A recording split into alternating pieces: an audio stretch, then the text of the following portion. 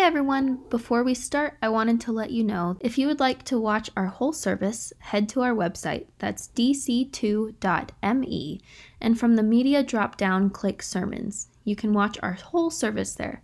And now, here's this week's sermon. So there's this literary style called in medias res, and it stands for into the middle of the action, or into the middle of the story, in medias res. The Odyssey, Hamlet. I mean, some of the best stories that have ever been spoken and written on our planet start in medias res. And we live in a culture now that is less about the 20-minute sitcom or even the 2-hour movie. We're in a culture that is now telling stories that take decades to tell. And in a moment, I'm going to start my very first church schism. Are you ready for this? This is going to be really fun. Because I want you to start thinking in your head right now, what is the best story that's been told in film that's taken decades to tell? You might be thinking through a handful of things. Some of you right now are thinking it's the Marvel Universe. How could it not be the Marvel Universe? Some of you are going, does every Nicholas Sparks film count? Because it should, and that has to be the right answer. Some of you are saying Fast and Furious, and I'm just going to tell you now you're wrong. It's not. It's nice try. The Twilight Saga, maybe. Guys, I understand that this is like saying which is better, Qdoba or Chipotle. I understand this is like asking Cane's or Chick-fil-A, but there is a right answer. And so next week, if you answered correctly, I'm going to have you sit on this side of the room. If you didn't answer correctly, I'm going to have you sit outside on the lawn. Because the obvious answer is, of course, Star Wars, right? Yeah, okay, so some of you will be here next week. That's great. Star Wars starts, I can't imagine seeing the first poster and then sitting in the theater and the first thing that scrolls is episode 4 and being like, 4? What happened to the first 3? Like, I didn't get the memo on this, and it keeps going. And then I was there. I remember seeing the thing scroll saying episode 1 and being like, wow, this is super disappointing if this is what led to episode 4. And then as things have continued, and we're talking decades and decades, we're like 50 years in to this story at this point. It's fantastic. And now we're getting things like The Mandalorian and the Book of Boba Fett and all these other things that are continuing to weave in underneath the story all of this background that at some point makes you wonder, are we ever going to get back to the beginning of the story? It's just so rich and so fun and so robust. And again, if you don't think that's the best story being told next week, it's bring a lawn chair. It's the best story. And it's always incredible when the prequel doesn't disappoint the story. And this week, we're just launching into this brand new series, and it's all about in medias res. It's all about jumping right into the middle of the story. And so often in today's world, it's easy to hear about things like faith or to come to church or engage God on your own. And you're jumping in medias res. And that is good. Like, there is a story to be told that starts now and goes forward. But man, is there a robustness when we look at where the story is now and we go, well, really, it's episode 4 is what's scrolling. What came before? And how does that inform what's going on now? That's what we're going to be doing. Sabbath, in this last series that we have been in, had taught us that we can come to be with God, that every 7 days, God said, just set aside 24 hours and just come delight in me. Enjoy the world that I made. Let's play. Let's have fun. Do it intentionally. And for those of you that have been coming, how you doing? Not asking out of a place of shame, but asking out of a sense of invitation. Oh, how's it going? I hope that you're getting time to rest and you're talking about it at home. But we talked about last week that it's not just the Sabbath day that God starts to set up.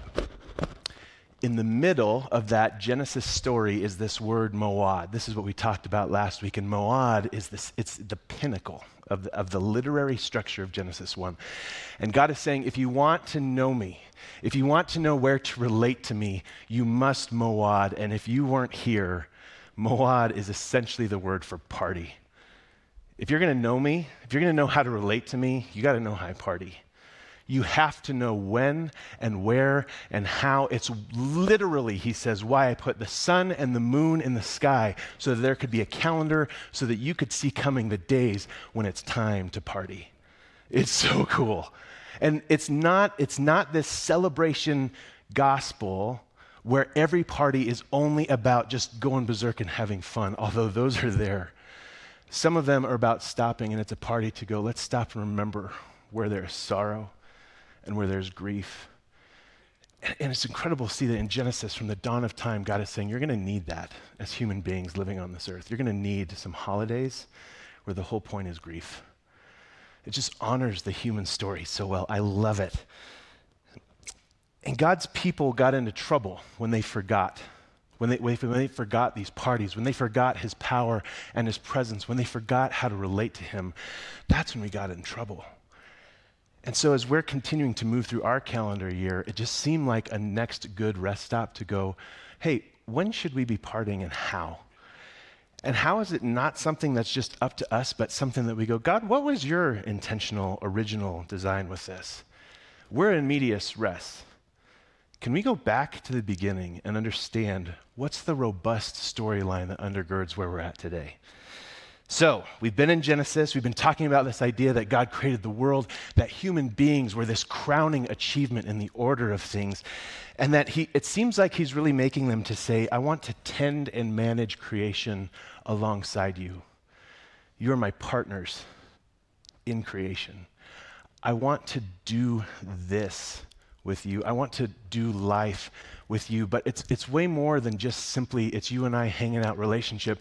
There is an action, there is a tending to the field of the world that God has for us.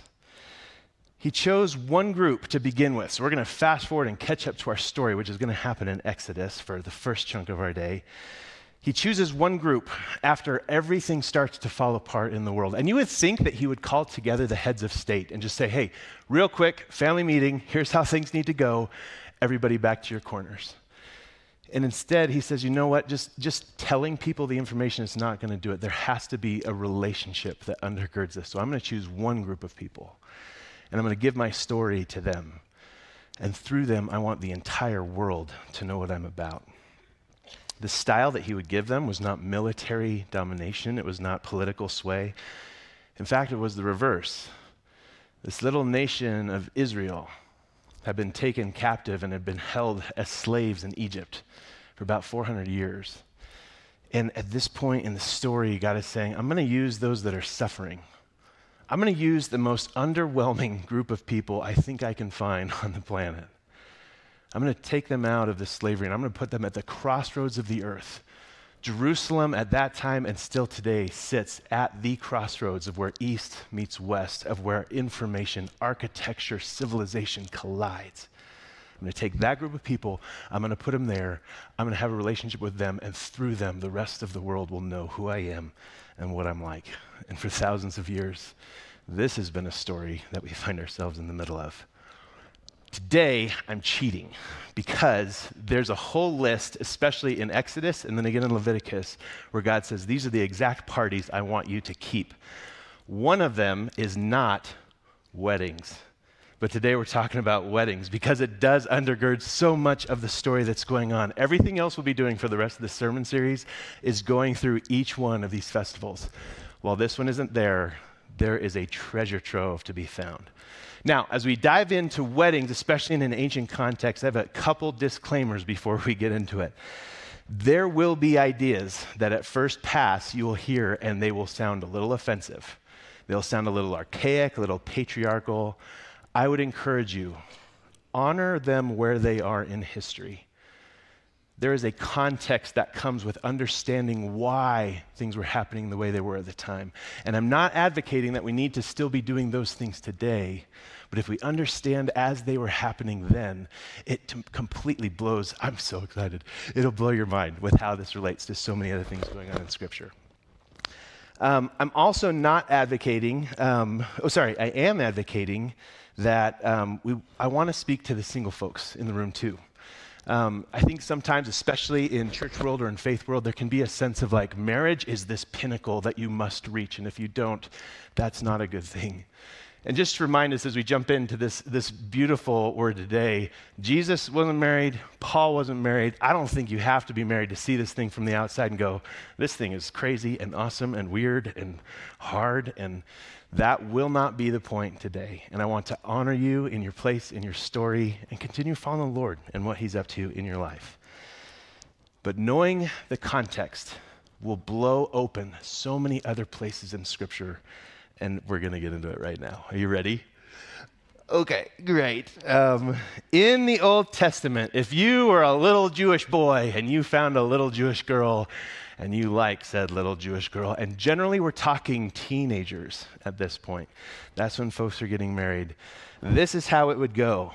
You would gather your dad, maybe your grandfather, if he was alive, some of the town elders, and you would sit down and you would write a document called a ketubah. Lock that word into your mind. You'd write a ketubah, and this was essentially like a prenuptial agreement, which again, you might be like, what? But the idea was this. It would outline what would happen in the event of the husband's death. If he died, there's nothing to protect her. If there's no documentation, if there's no legal protection for her, if the husband dies, she's now completely on her own. That's trouble. So they would write this document saying, this is what will happen. Also, in the event of a divorce, this is what will happen so that she will be protected. That's part of what a ketubah was for. But more importantly than that, and when you read what some of these ancient ones were like, what some are like today, because the Jewish community still practices this, more importantly, it outlines the ways that a husband will commit to care for his wife, to feed her, to clothe her, to adore her, to cherish their family together, to protect her. And so it's not just this like, here's what happens if things go south. It's this declaration. It's like writing your own wedding vows, but saying, this is how I will care for you because you're a treasure to me. So they would write down this document, and father and son then would take off with this ketubah, and they would go to the village of this young woman. And the two dads would get together, and the father of the groom would sit down with the ketubah, and he would walk through an outline. Here's exactly how we would be taking care of your daughter. And if it was agreeable to the father of the bride, they would then agree on a dowry. And the idea is that they're paying for her, which again, should hit some triggers. That's weird, but you need to know a couple things. And this was so fun learning this for me this week. Oftentimes, the way we have to look at that is the father of the bride has a business. He has a house that he runs. Much of the time, this would be flocks. It would be an actual business. There would be something that they would be doing, and it took every single member of the family to run that business. And to come and say, I want to take your teenager, one of the most productive members, the one who's learning, the one who'll be taking this over down the road, we want to take her from you. Economically, there's an issue there. Relationally, there's an issue there. And so the idea of this dowry was, this will help cover your loss here. Not merely of the work and the business, but of your family. The other cool, which you hear that and you're like, that's not that comforting. You hear this, I didn't know this. Almost always, the father of the bride would turn right around, and if he didn't give all of it back to his daughter, he would give most of it to his daughter. And it was very shameful in this culture, and this is an honor-shame culture. If the father of the bride kept the entire dowry, bad news around town for him. And the idea was, again, we're looking to protect this gal. She's starting this brand new life. I'm going to give her land. I'm going to give her finances. I'm going to give her what she needs so that she has something to manage that's hers. And oftentimes, her finances and the family's finances would be kept separate. It's amazing. So they would figure all this out. Here's the ketubah. Here's the dowry. Business, business, business, man, man, man. And then, if all that was agreeable, they would get a cup of wine. And they would invite the boy and the gal into a room, and they would say, here's what we've agreed upon. Here's the words of the ketubah. Here's the dowry. This is the price you're being bought with. If it's agreeable to you, daughter, you can drink this cup of wine. And there's nothing recorded of a girl who didn't drink that wine. which you can take in one of two ways. But if she accepted the proposal, she would take a drink of this cup of wine. And then from there, this is where it continues to get so cool. Oh, let me show you this. Here's a couple ketubas. If you're like, what do these things look like? This is a real old one. Bonus points if right away with a Bible mind, you look at this and you go, hey, this looks familiar to me. Do you spot anything here that looks familiar? Teaser, okay?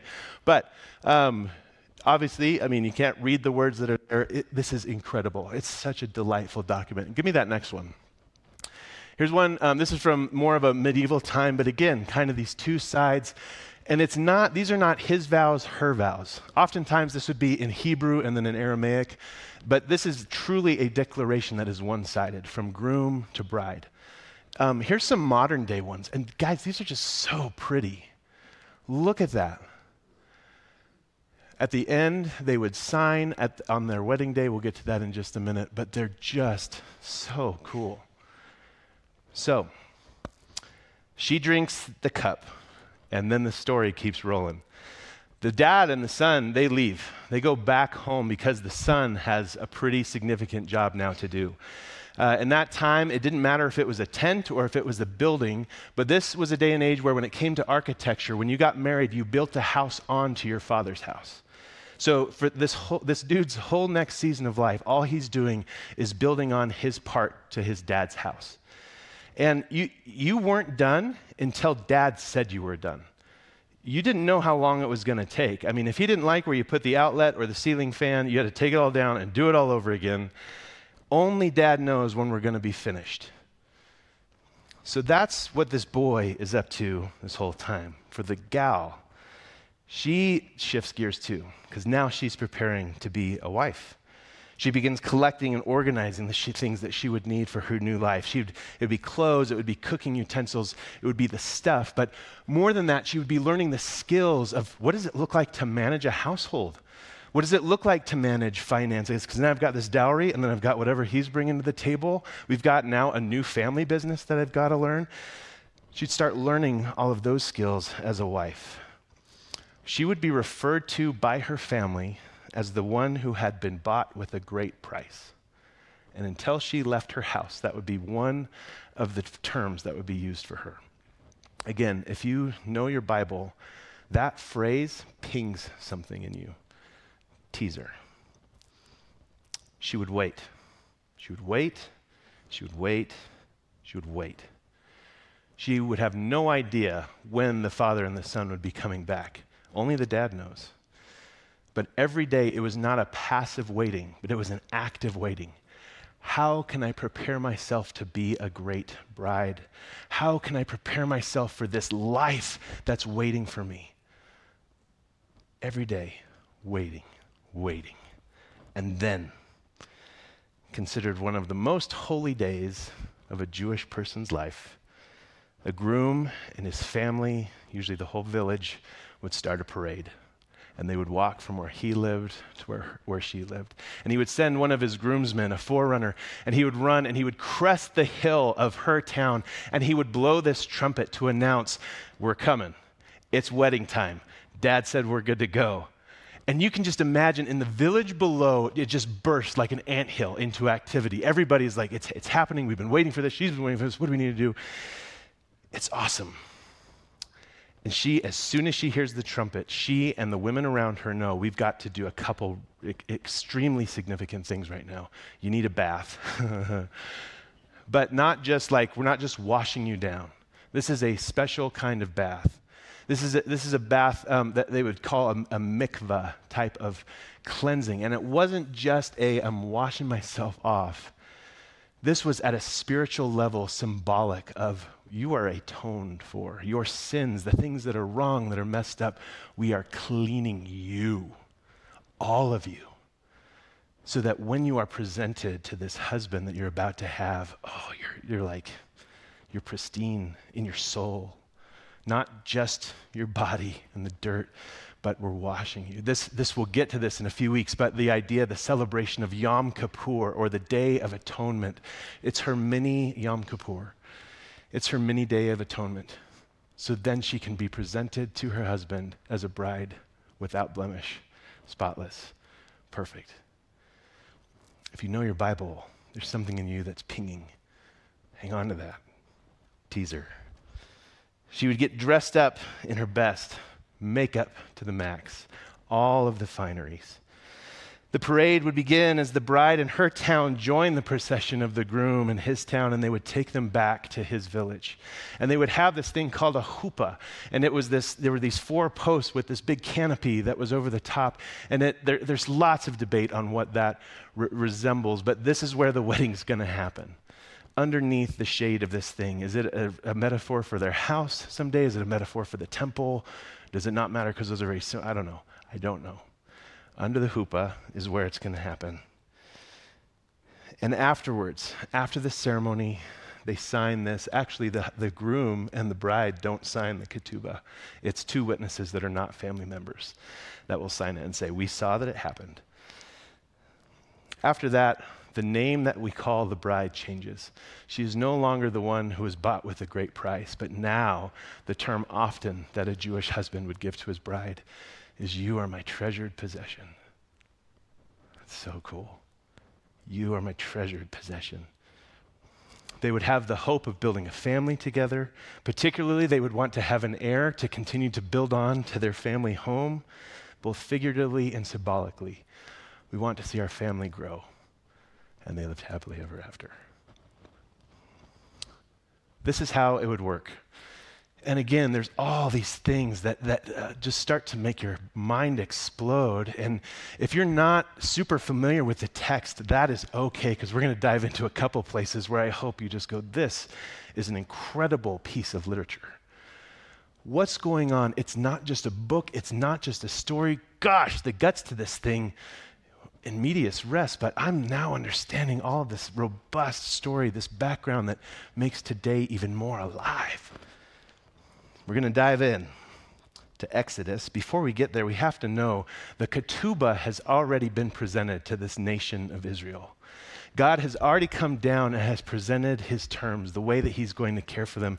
He gave it to a guy named Abraham, a covenant, a promise that he made, something that had been written down. Abraham had accepted. And after Abraham, and this was after he and Isaac were on the mountain, after God, if you know this story, had said, I want you to be willing to sacrifice your oldest son. And right before he goes through with it, God says, no, wait. I have an agreement. I have a ketubah. Let's lay it down. It says this in Genesis 22. The angel of the Lord called to Abraham a second time from heaven and said, by myself I have sworn, says the Lord, because you have done this and have not withheld your son, your only son, I will indeed bless you. And I will make your offspring as numerous as the stars of heaven and the sand that's on the seashore, and your offspring shall possess the gate of their enemies. And by your offspring shall all the nations of earth gain blessing for themselves, because you have obeyed my voice. But then we see an absence of God in the story of Scripture for a time. It seems like he goes away, almost like a groom has proposed and the terms have been accepted, and now he's going back home to prepare some space. And we don't see him show up again until Exodus chapter 2, verse 24, where it says, God heard their groaning, the Israelites, and God remembered his covenant with Abraham, Isaac, and Jacob. And we find that God at this point in the Exodus story, if you've ever seen Prince of Egypt, if you've ever seen Charlton Heston's Exodus movie, this is that story. God comes back to his people, and he finds that they're being held captive by another suitor.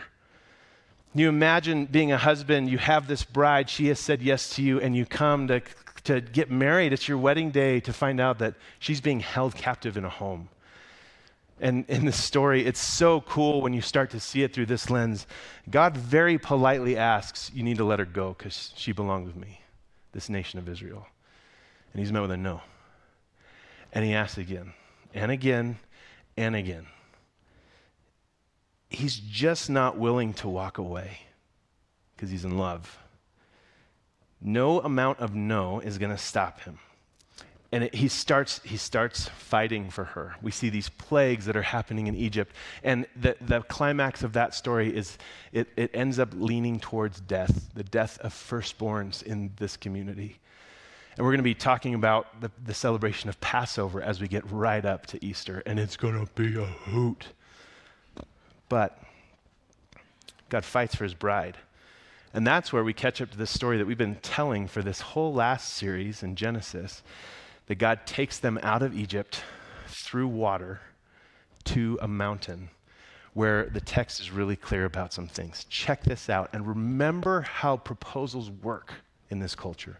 Exodus 19:5, he says, "Now therefore, if you obey my voice and keep my covenant, you shall be my treasured possession out of all the people. Indeed, the whole earth is mine, but you shall be for me a priestly kingdom, a holy nation." For sure, right away you go, treasured possession, that's wedding talk, that's marriage talk, that's husband-wife. The other cool thing, though, that you see is he calls them a priestly nation.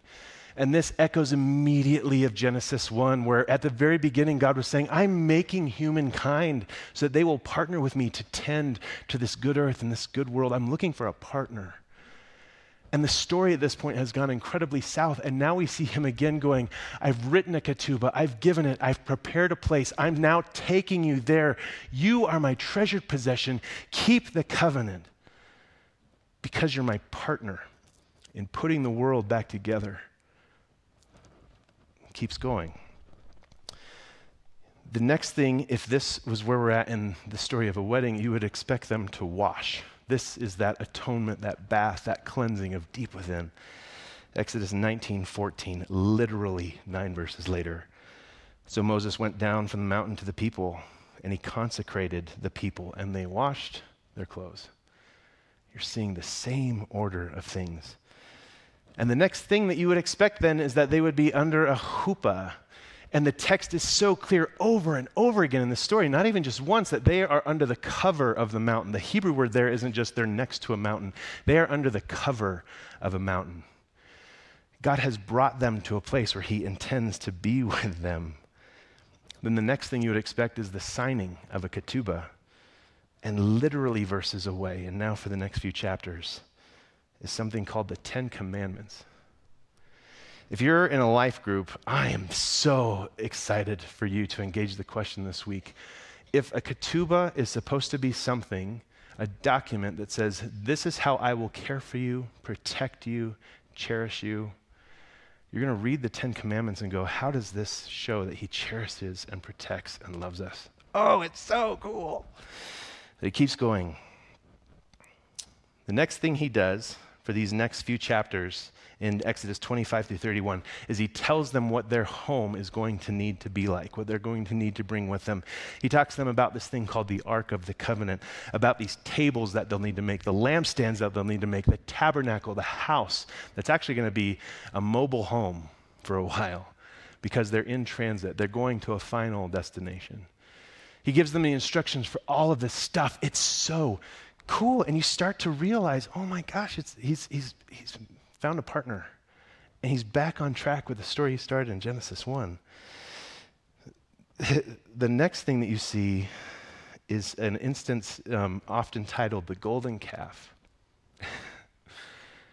And as somebody who is messed up, as somebody who knows what it's like to know what the right thing to do is and to just find yourself choosing the wrong thing, I agonize over this story because this is like going to a wedding and finding out moments before everything's finished that the bride is already having an affair with a guest from the groom's side of the family. It's horrible. It's gruesome. It's disgusting. It makes your heart turn. And still, there's something in it where you go, I can find myself in this story because I'm not okay. I'm not fine. I'm not perfect. I can get all dressed up and atoned for, washed down, and there's still just something in me that's not okay. And the story is to be continued. I mean, God, there's so many cool things that happen, and God ultimately says as a groom, hey, this is a big deal. We're going to do business with it. He doesn't just glance over it. We're going to deal with it. But I chose you, and we're going to keep doing life together. It's so cool. They are his treasured possession because he made a commitment to them through Abraham that all of the nations of the earth would be blessed. And he's taking them to the center of the planet because they're the ones who are going to partner with him to set it all back to what he always intended it to be in Genesis 1. It's so cool. Okay, there's one story. I got more stories. Jesus. We're going to move now more quickly through some of these. It says this when we get to the story of Jesus, and this is now thousands of years after this Exodus story, but we see something similar going on, and this comes out of Matthew chapter 3, verse 16, right at the beginning of the story. And it says this, and when Jesus had been baptized, he came up from the water, and suddenly the heavens were opened to him, and the Spirit of God descended like a dove and alighted on him. And a voice from heaven said, "This is my Son, the beloved, with whom I am well pleased." The beloved there, those words you can retranslate as treasured possession. This was traditionally, I didn't know this, some traditions, and don't go too nuts on this, but some traditions would say the day that this is happening is Yom Kippur week. When Jesus is getting baptized, that's what's going on behind this. That's why all of these people are going out to the desert, because John the Baptist is baptizing people. He's washing them because of atonement, because that's the holiday that's being celebrated at that time. And Jesus is with the crowd saying, "Wash me too. I need to be spotless, blemishless before God." And that's its own story for a different day. It says at that moment, heaven was opened up. God said, "This is my beloved." And then just like with these Israelites, God immediately takes him into the desert. The temptation of Jesus happens right after this. And he's tempted by Satan 3 times. And each time, do you know what he responds to Satan with? Words from the Ketubah.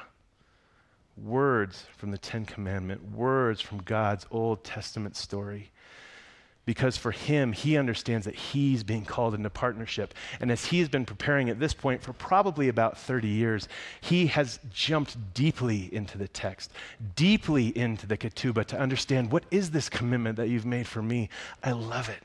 I anticipate it. And now that it's here, I can defend our partnership against anything that would come against that. The thing that keeps Jesus rooted to his commitment in this really tough time is his commitment to God, his commitment to the text. How would you do if it were you? And I think it is. This is you in this story. You're invited to partnership. Do you know the Ketubah? Have you spent time understanding the ways that he will lavish and cherish you, that will protect you? Do you know it? There's an invitation. We get into the parables in later Matthew, and this is, if you ever read the book of Matthew and get to that last fourth, it's freaky. There is some weird stuff that Jesus starts throwing down at the end. And one of the things, if you don't know about this whole Jewish wedding thing, is he starts saying this one parable where you're like, what on earth is happening right now? And it goes like this, Matthew 24, verse 36. But about that day and hour no one knows, neither the angels in heaven nor the Son, but only the Father. Keep awake, therefore, for you do not know on what day the Lord is coming. This is talking about the future. Then the kingdom of heaven will be like this. It will be like 10 bridesmaids who took their lamps and went to meet the bridegroom. 5 of them were foolish, 5 were wise. When the foolish took their lamps, they took no oil with them, but the wise took flasks of oil with their lamps. And as the bridegroom was delayed, all of them became drowsy and they slept. But at midnight there was a shout, "Look, here's the bridegroom. Come out to meet him." Then all those bridesmaids got up and they trimmed their lamps. The foolish said to the wise, "Give us some of your oil, for our lamps are going out." But the wise replied, "No, there will not be enough for you and for us. You'd better go to the dealers and buy some for yourselves." And while they went to buy it, the bridegroom came. And those who were ready went with him into the wedding banquet, and the door was shut. Later on, the other bridesmaids came also, saying, "Lord, Lord, open to us." But he replied, "Truly, I tell you, I do not know you. Keep awake, therefore, for you don't know the day or the hour." And all of a sudden, you get this vivid imagery behind you where you're going, oh, that's what it's talking about. The groom had proposed. He's now coming over the hill. He got delayed for a time. And spiritually, for us, with where we're at, I hope that there's things in you that resonate so much with this parable. For the days where you've just groaned, for the nights when you've groaned going, God, why, how much longer is it going to be? This world is painful. There's suffering. There's grief. How much longer? That you're not someone who came packing with just a little bit of hope, but that you're someone who, like this oil with these lamps, came going, as long as it takes, as much as I can carry, I'm going to wait. And I'm going to wait with expectation because it could be any moment. I might fall asleep sometimes, but I will not be caught anywhere else but waiting at the furthest out spot where I can see him from a distance the moment he shows his face. Because I'm going home. I got to be a part of this party. I will not be someone who just shows up going, yeah, we'll just see how it goes for today. Oh, I might change my mind tomorrow. Don't do that. Oh, what a cool story. Last one. John chapter 14, verse 2. And if you have your Bible, I would encourage you to turn to this one. This is just so lovely. John chapter 14, verse 2. This is in the Revised Standard Edition. And this is Jesus talking to his friends, to his best friends, to his disciples who have been a part of all of his teaching. This is getting close to the end of Jesus' life. He's getting ready to go to the cross. And he says this to his friends. He says this to us today. In my Father's house, there are many dwelling places. If it were not so, would I have told you that I go to prepare a place for you? And if I go and prepare a place for you, I will come again, and I will take you to myself, so that where I am, there you may also be.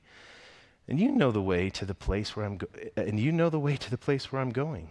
And Thomas said to him, Lord, we don't know where you are going. How can we know the way? And Jesus said to him, I am the way and the truth and the life. No one comes to the Father but through me. You're not going to make it to the Dad's house where he's been building a room for you, for us, unless you go with the groom. God is still in the business today of looking for partners.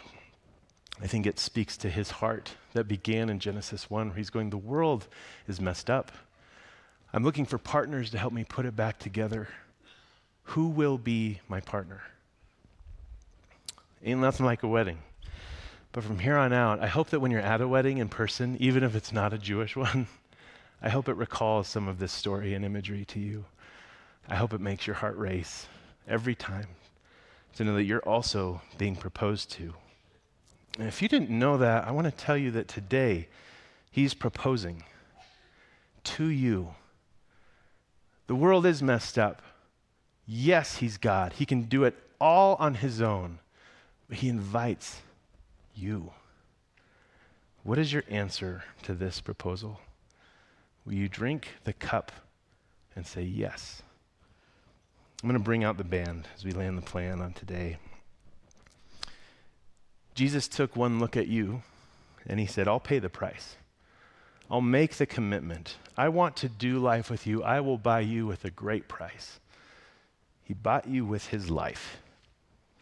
And he said, I'm going to leave for a bit, but it's just so that I can build a place onto my Father's house for you and I. And when it's done, when he says it's time, I'll be back.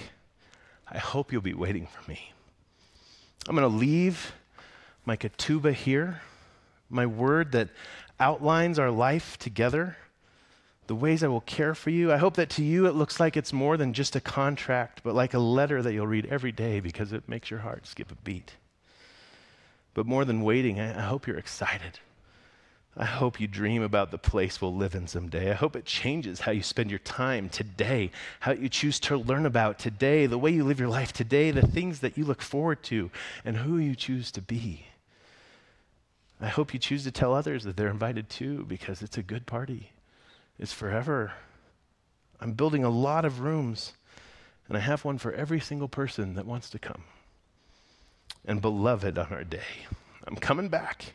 And when I do, it will be like a party you've never seen. It will be a party that will last forever as we get back to the thing we were always supposed to do. We will tend to and manage this good earth with our Dad. We will delight in life. We will rest for a lifetime and beyond. Will you choose me? I'm proposing. We have to keep in mind who we are. We're nothing special. We're just like this nation of Israel. At best, we're a screwed up group of people. It's not by our own merit that he chooses us. It's not because of how we look or how smart we are or what we can do for him. He just chooses us because he chooses us. You don't have to get too gussied up. In fact, this whole bath of atonement, this whole idea of baptism, if you haven't seen that yet, is just a symbol saying, yeah, I want this life. You are invited. And I'm going to invite you now to stand and sing as someone who has been proposed to, and that as you sing, you would consider the one who has proposed and what it means for you and your life. Let's stand together and sing.